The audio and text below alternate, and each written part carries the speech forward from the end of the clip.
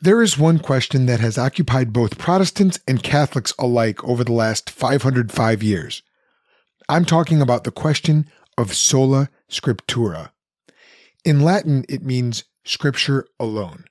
This was one of the 5 pillars of the Reformation, the others being sola fide, faith alone, sola gratia, grace alone, solus Christus, Christ alone, and soli Deo gloria, to the glory of God alone. Martin Luther called sola scriptura the formal principle of the Reformation.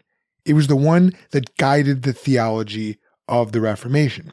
And his Roman Catholic opponents rejected this doctrine then, and down to this very day, it remains a contested teaching between the two camps, Catholic and Protestant. Now, maybe right away you're asking, hey, if Protestant and Catholic scholars have been debating this for over half of a millennium, what chance do I have to suss it all out? And yet, suss you must. Why must you suss it out? Let me give you 3 reasons. But first, allow me to introduce myself.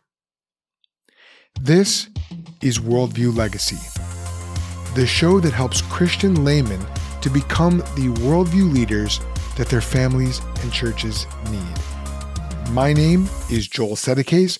I'm a Bible teacher and former pastor who used to defend the Christian worldview the completely wrong way until God changed my attitude and my approach.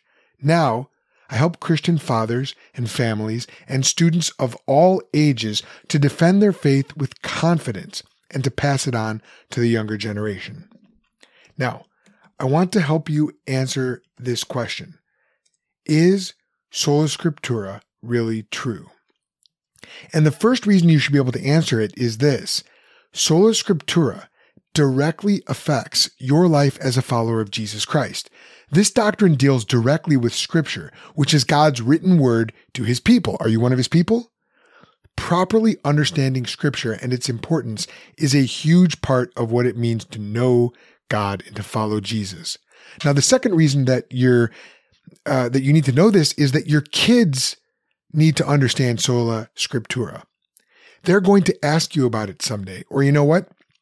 Even if they don't ask you, someone is going to ask them about it. And you want your children to grow up ready to answer the world's questions. That's a big part of how you are going to build a worldview legacy for your family. Sola scriptura is bound up with all of that. Now, probably the best book that I can recommend on sola scriptura is James White's book, Scripture Alone. A lot of what I say here is drawn directly from that book, and it's available on Amazon, wherever you get your books. I have personally benefited from that book, and I realized how much I had been benefited when I was asked a question about sola scriptura during a recent Apologetics AMA, which stands for Ask Me Anything, that I did on the chat app Discord. In this episode, we're going to go back and forth between me talking right now and the words that I said during that AMA. And every time we switch, you're going to hear a whoosh sound. That's just to let you know that we're switching from one to the other. All right, now, when it comes to the question, here's how it was asked to me. How can sola scriptura be true if Scripture never lists the books of the canon within itself to begin with? Can you see the dilemma here? We Protestants believe in Scripture alone. That means that Scripture is sufficient. It has all we need. But in order to say that, we have to define what Scripture is, which books are in and which ones are out. But Scripture never gives us that list. So it seems like sola scriptura doesn't work. Are you wondering about the answer to this? I've wondered about this a lot. How would you answer? This is why we need to do a deep dive into sola scriptura. And along the way, I'm going to share with you what I said during that AMA with some additional notes. So to help us answer the big question, is sola scriptura true? Let's look at the following 5 questions together. 1, what does sola scriptura mean? 2, what are some characteristics that Scripture has that no other book has? That's very important. 3, if Scripture is sufficient, what does that mean for all other authorities? And 4, how do we really know which books should be in the canon of Scripture, included in the Bible. Now, if at the end you still have more questions, and if this is the kind of stuff that you like learning about, you need to know about my free community. It's called the Think Squad, and it's where you can join over 600 others who are on the same journey towards building a worldview legacy for their family. A legacy where husbands and wives and kids can share their faith with confidence and answer the world's questions from the Bible. I'll tell you more about that at the end. Now, let's tackle our 5 questions in order. Question 1. What does sola scriptura mean? In chapter 2 of his book, Scripture Alone, James White starts with several things that sola scriptura does not mean. It does not mean the Bible is a universal encyclopedia. It does not mean that the Bible contains every detail about the life and ministry of Jesus. It does not mean that the Bible is a preventative against multiple denominations springing up. It does not mean the Bible must produce perfect agreement of opinion among believers. It does not mean that the Bible prevents problems arising from not reading it. It does not mean that the Bible is all we have. It does not mean that our only options are 1, me under a tree in the woods alone, or 2, the infallible Pope in Rome. It does not mean that the Bible was sufficient prior to its being written, and it does not mean that the Bible muzzles the Holy Spirit. All right, so much for what sola scriptura does not mean. Now, how is sola scriptura actually defined? Here's how I answered during that AMA. Sola scriptura is the doctrine that Scripture alone is the sole infallible rule of faith for the church. So a rule of faith is that which, according to James White, that which governs and guides what we believe and why. In other words, sola scriptura affirms, in White's words, the freedom of Scripture to rule as God's word for the church, disentangled from papal and ecclesiastical magisterium and tradition. So a corollary to this is the idea that, again, James White's words, all a person must believe to be a follower of Christ is found in Scripture and in no other source. Sola scriptura means that Scripture doesn't need any help from the Pope or the rulers of the Roman Catholic Church or any other church or organization in order to tell us everything we need to know to follow Jesus. And the Bible doesn't need their permission either. There is nothing that needs to be added to God's written word, the Bible, for the purposes of knowing and following Jesus. Now, let's look at question 2. What are some characteristics that Scripture has that no other book has? Once we answer this, we're going to know why Scripture is so unique and why it stands alone. Again, here's how I answered in that AMA. Scripture has 3 attributes that no other source of religious authority can even touch: sufficiency, certainty, infallibility. Scripture testifies this about itself. Jesus said that Scripture cannot be broken. 2 Timothy 3:16 and 17 says, all Scripture is breathed out by God and profitable for teaching, reproof, correction, and training in righteousness, so that the man of God may be fully equipped for every good work. So Scripture's testimony about itself in its entirety is that it is all we need for every good work. All right, so the idea that Scripture is sufficient comes from Scripture itself. What do we need for faith and godliness? Scripture alone, sola scriptura. Bound up with this truth is the idea that Scripture is certain. It's from God. God cannot lie. God does not mislead us or falter or accidentally give false information. If God has said something, that something is true. And furthermore, Scripture is also infallible. It cannot fail. Scripture cannot be broken, according to Jesus in John 10:35. Everything God says in Scripture will be accomplished, as Jesus says again in Matthew 5:18.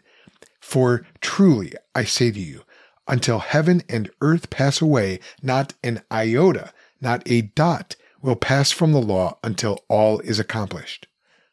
Scripture is sufficient. It is certain. It is infallible. What else has these characteristics? Nothing, because nothing else is breathed out by God in the same way. And that's what the Apostle Paul calls Scripture in 2 Timothy 3:16. All right, so on to question 3. If Scripture is sufficient, what does that say for all other authorities? Here's how I answered. Faith in Jesus Christ is not a salvific work, but trusting in Jesus every day, orienting your life around Jesus. That is one of those good works that Scripture equips us for.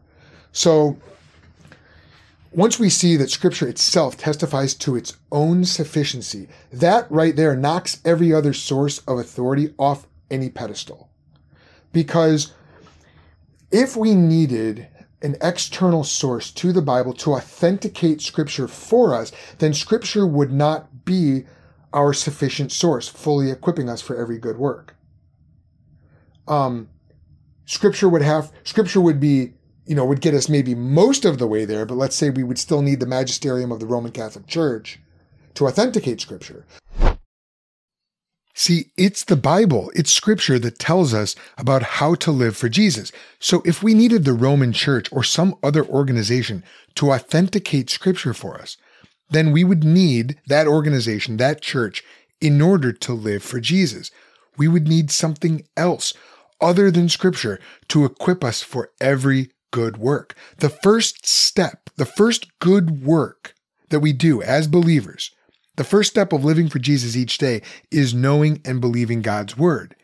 If knowing and believing, trusting, walking by God's Word is a good work, and Scripture is not profitable for that because we need something else, then God's Word would be dependent on the Roman Church. And what then?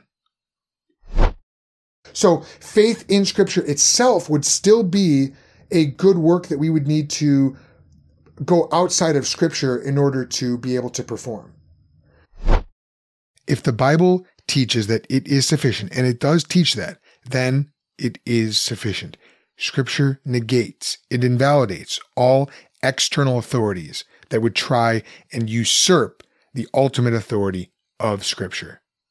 Now, let's look at question 4. How do we really know which books should be in the canon of Scripture? There are 4 facts which will help us answer this. I shared these 4 facts with my discussion partner on the AMA. Here is fact number 1. The Old Testament canon, which did not include the Apocrypha, by the way, and I've talked about that before. The Old Testament canon, the Hebrew Scriptures, the Tanakh, that was recognized, that was solidified by Jesus' day.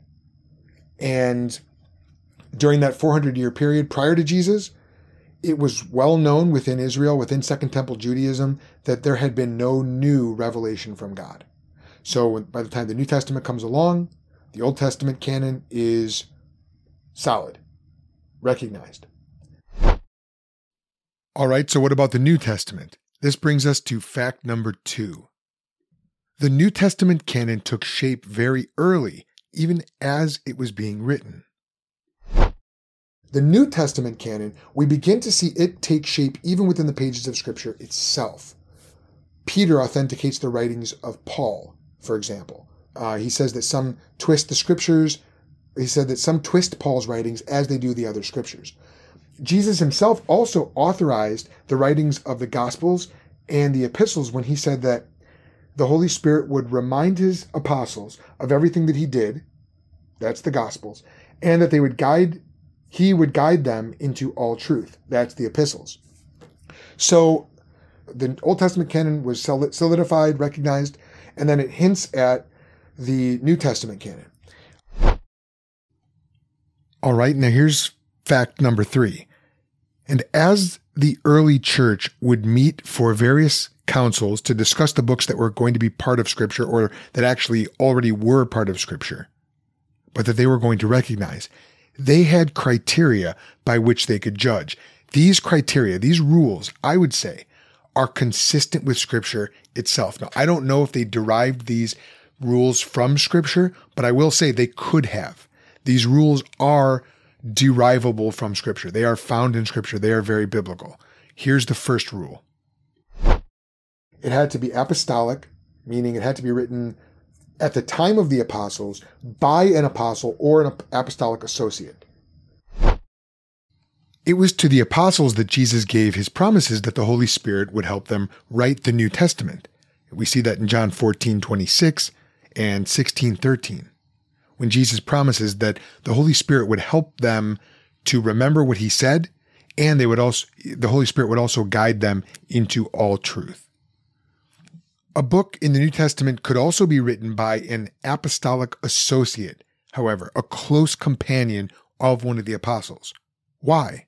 Because they were in a position to get first-hand eyewitness testimony directly from the apostles. So in that sense, a book like that is still apostolic.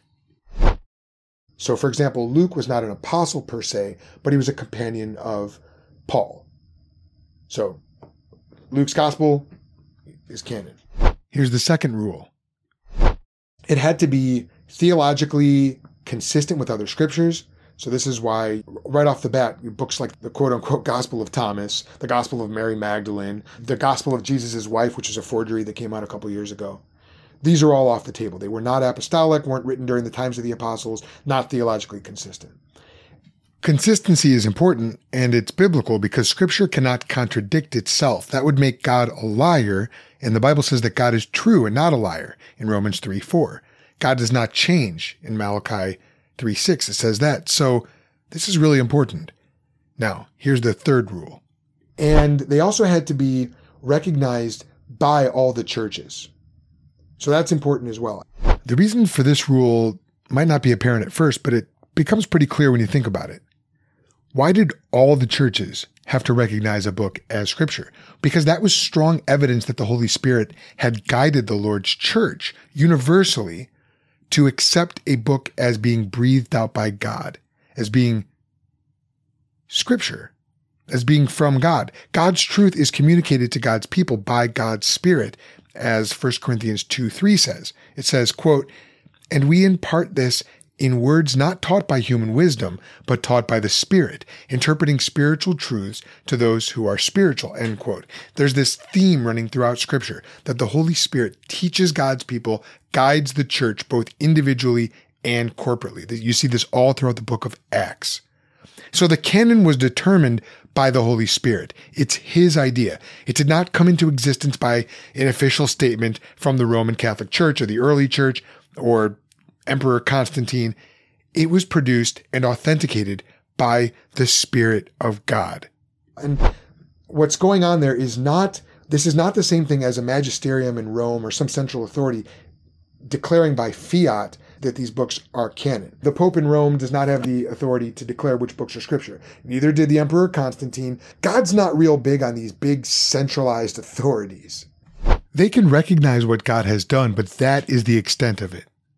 Scripture itself gives us the ability to determine which books are from God, and this ability has been granted to the church and exercised throughout history in real time.